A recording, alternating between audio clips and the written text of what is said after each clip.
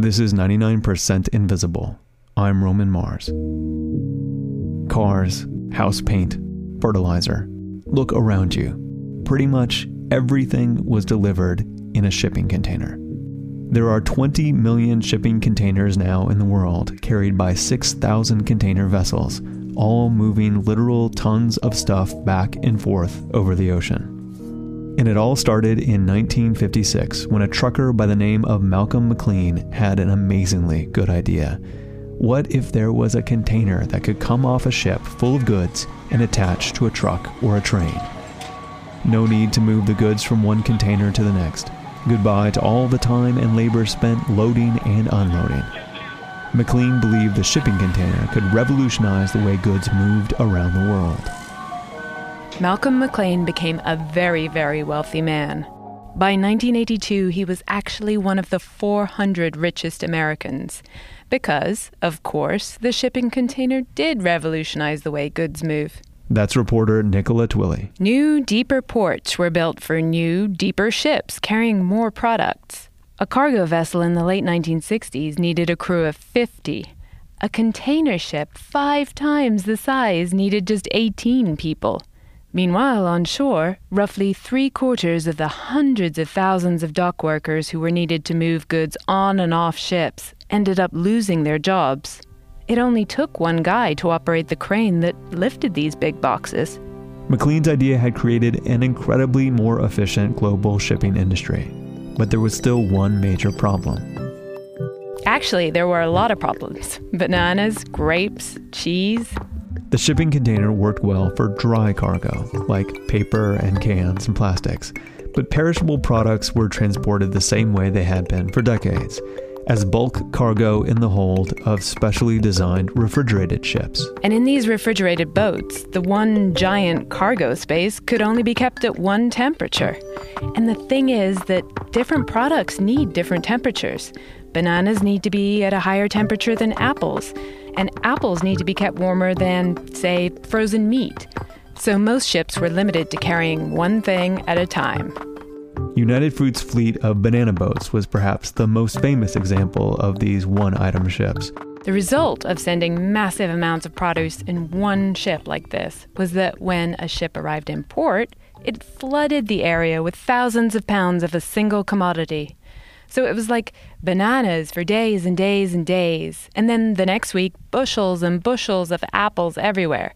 The market was flooded, food was wasted. Plus, while these refrigerated ships were delivering all the produce, the shipping container industry was missing out on a lot of business. However, by the 1970s, the container industry had started to build refrigerated containers, which, it is my great pleasure to tell you, are referred to within the industry as reefers. Dude. I know!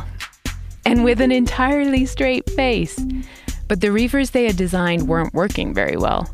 Food would show up at the destination rotten or moldy, and no one understood why. The container industry had a reefer problem, and they needed help. My name is Barbara Pratt. Reefers, meet your master. I'm the Director of Reefer Services for Maersk Line today. That's Barbara Pratt, and Maersk is the biggest shipping company in the world. But back in the 1970s, Barbara was just a college kid. And so this professor at Cornell knocked on my door and said, "Hey, Barbara, would you like to do some research?" Barbara was about to graduate from Cornell with a degree in physics. She'd been planning to go to grad school. But she agreed to defer for a year or two to work alongside her professor and a team of researchers on a project for General Foods. Their mission was to understand what was going wrong with all these shipments. Basically, the whole industry was blind to what was happening in transit. They would place 30 to 40,000 pounds worth of produce into a container, put it on a ship, and then see whatever happened at destination. It was like, now behind door number 1, will the peaches be rotten or underripe? If only 50% of the produce ended up in good shape, that's what would be consumed and the rest would be thrown in the trash. Barbara and her team decided the only way to see what was happening to the produce inside the containers was to follow the containers from farm to truck to train to ship. They'd need a lab. But it would have to be a mobile lab, one that could move with the shipments. And so, of course, Barbara's research team would build their lab in a shipping container. It's really the only thing that made sense. Whether it was in the various terminals, in the fields, or even on board the ship, to then connect up to the other refrigerated containers that were moving on the ship to monitor what was going on inside the transit. And that's how, at 22 years old, Barbara began traveling the world, working and sometimes sleeping in a 40-foot shipping container. We converted this container to basically a laboratory, a self-sustained laboratory, so that we could repeat our science while we were in transit. They worked with a company in southern New Jersey that made mobile homes to outfit their shipping container. You know, make it a little cozier. And we would have the front section, which had some bunk beds in case we needed to stay overnight. There was a microwave, a shower, and, of course, a refrigerator. It actually looked pretty cool, with black and white checkered floors and a window. A small, bulletproof window. You know, ports are not known for being super safe. But it was fairly pleasant. But at the heart of the mobile research lab was the computer. And what's really funny about it is we had a computer, which was the latest and greatest at the time, but it was about 2 feet square by 3 feet square by about 8 feet tall. And that was basically gave us the computing capability that a laptop has today. Attached to the lab computer were 150 sensors connected to all the other adjacent containers by long, gray, salt-resistant wires. These wires were sending back all kinds of information about what was happening in the containers. Temperature, humidity levels, airflow, concentrations of different atmospheric gases. Starting in 1978, Barbara, along with a small research crew, went with the mobile research lab to trail produce from its harvest on the farm to its arrival in their destination ports. We were in different countries in the Caribbean. We were in Asia. We were on the U.S. West Coast, U.S. East Coast. We were over in Europe. So remember, Barb was only going to do this for like a year or two? What happened basically is I got hooked in the industry and I just stayed there. She kind of got hooked on reefers. For the next 7 years, Barb traveled back and forth across the globe with the shipping container lab. She got the adventure she wanted, but she didn't have much time for sightseeing. We ran our tests and we were conducting our research and analyzing data as we could during the days. When they were on land, out in the fields and orchards, they'd sleep in hotels. But one person would usually stay behind and sleep in the bunk beds in the lab to keep an eye on the computer. When they were aboard the boat, Barbara would pass the time doing some embroidery. Safe to say, Barb was the only one embroidering on the cargo ship. She was kind of a rarity, a young 20-something woman on the high seas.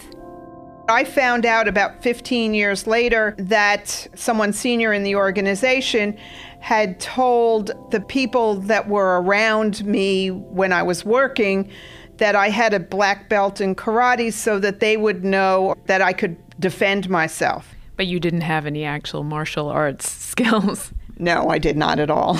But Barb had plenty of other skills. She and her colleagues were the first to map airflow in a reefer, and the first to figure out how much produce could be stuffed in before air circulation started to suffer. With frozen, all you really need to do is keep it cold. With produce, what you need to do, or with most of the produce, it's breathing and respiring product.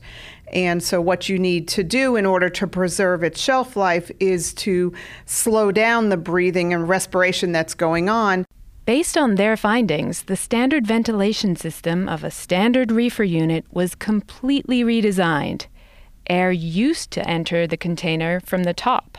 In the improved design, cooler air entered the container from the bottom. And then the air basically got forced up through the cargo, which then allowed it to remove the heat, which is what the whole focus of the airflow was. Their research also influenced the ways that growers would dry, prepare, and pack their products to be shipped, all to ensure that fruits and veggies could last 2 weeks on the ocean inside of a refrigerated tin can. In short, the work that Barbara Pratt and her rotating cast of colleagues did during their 7 years at sea led to a world where Peruvian asparagus can reliably be found in American grocery stores, and New Zealand kiwi fruit are readily available on British supermarket shelves. So, you still work in shipping. You've stayed in shipping ever since you got sucked in. What happens nowadays if you want to figure out what's going on inside of a reefer? You don't have to be on the boat, right? Not necessarily. Today, the reefer units are all run by microprocessors, so we can see the digital recordings of those units internally once they get to their destination. And these high-tech reefers are so reliable and so finely calibrated that they are now taking business away from air cargo, even for extremely fragile products such as fish and flowers. And they're basically affordable today, whereas in the past they were not, is because they move via ocean. If they all had to move via air, they would be very expensive for all of us. But we can bring in Italian grapes, we can bring in persimmons, we can bring in other products into this country that are not typically grown here. Even bananas are shipped in containers now. Chiquita, which is a descendant of United Fruit, recently sold off the last of its banana-only ships. And now Maersk is beginning to experiment with controlled ripening en route, inside the reefer, rather than in special facilities at distribution centers. All hail the reefer, deliverer of perfectly ripe bananas. The global shipping industry, like it or not, is an undeniable part of modern existence. And of course, it's rife with its own problems. Yes, products are not as fresh after they've been at sea for 2 weeks. And all this refrigeration is really environmentally inefficient. And it's forcing small farmers to compete in the cutthroat global economy. Reefers seem to embody everything the local food movement is fighting. And you'd think that it would be Barb versus the local farmers. I grew up and actually am still farming the same family farm, and we grow a variety of different products, mostly fruits and vegetables. Barbara is no stranger to the realities of running a small farm today. But she likes that small farmers can have an opportunity to access a global market. Barb is well aware of the value of eating local, but she defends the importance of just eating more fruits and vegetables. Yes, it's important to eat local, but in January and February, there are no local fruits and vegetables that we can eat. What has happened over the years is that people are eating more fruits and vegetables in general because they have access to more products and higher quality products year-round. It's thanks in part to Barb's research that we can eat blueberries or tomatoes whenever we feel like, which Barb argues will make us eat them more. And it's all because of Reefer. Oh, that's never not going to be funny to me. Man, what's the matter with that cat there? Must be full of reefer. Full of reefers? Yeah, man. You mean that cat's high? Sailing. Sailing? Lightly.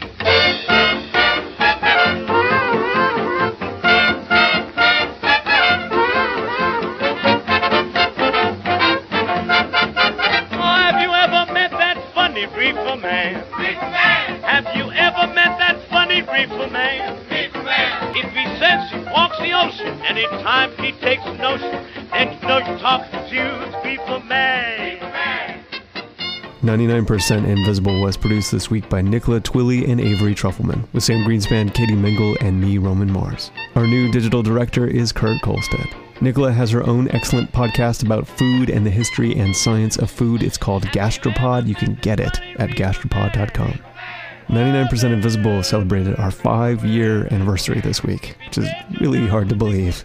Thank you for listening and telling people about the show. That's the only marketing we've ever had, and supporting us so that we could remain independent and growing from year to year. Your dedication to this program has really meant the world to me.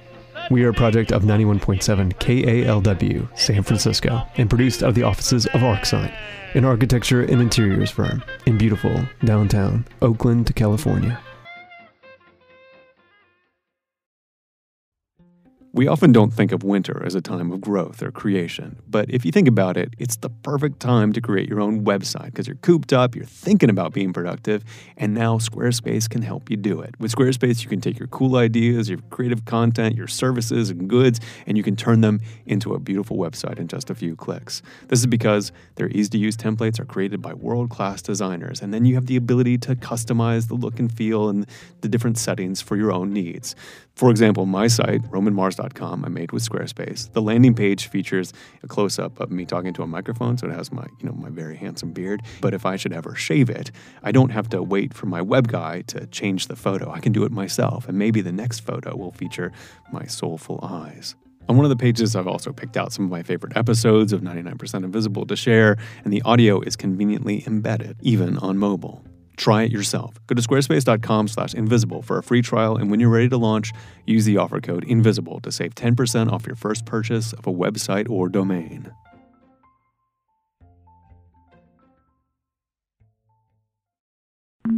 You can find this show and like the show on Facebook. We're all on Twitter, Tumblr, Instagram, and Spotify. And you can download every episode of 99% Invisible at 99pi.org.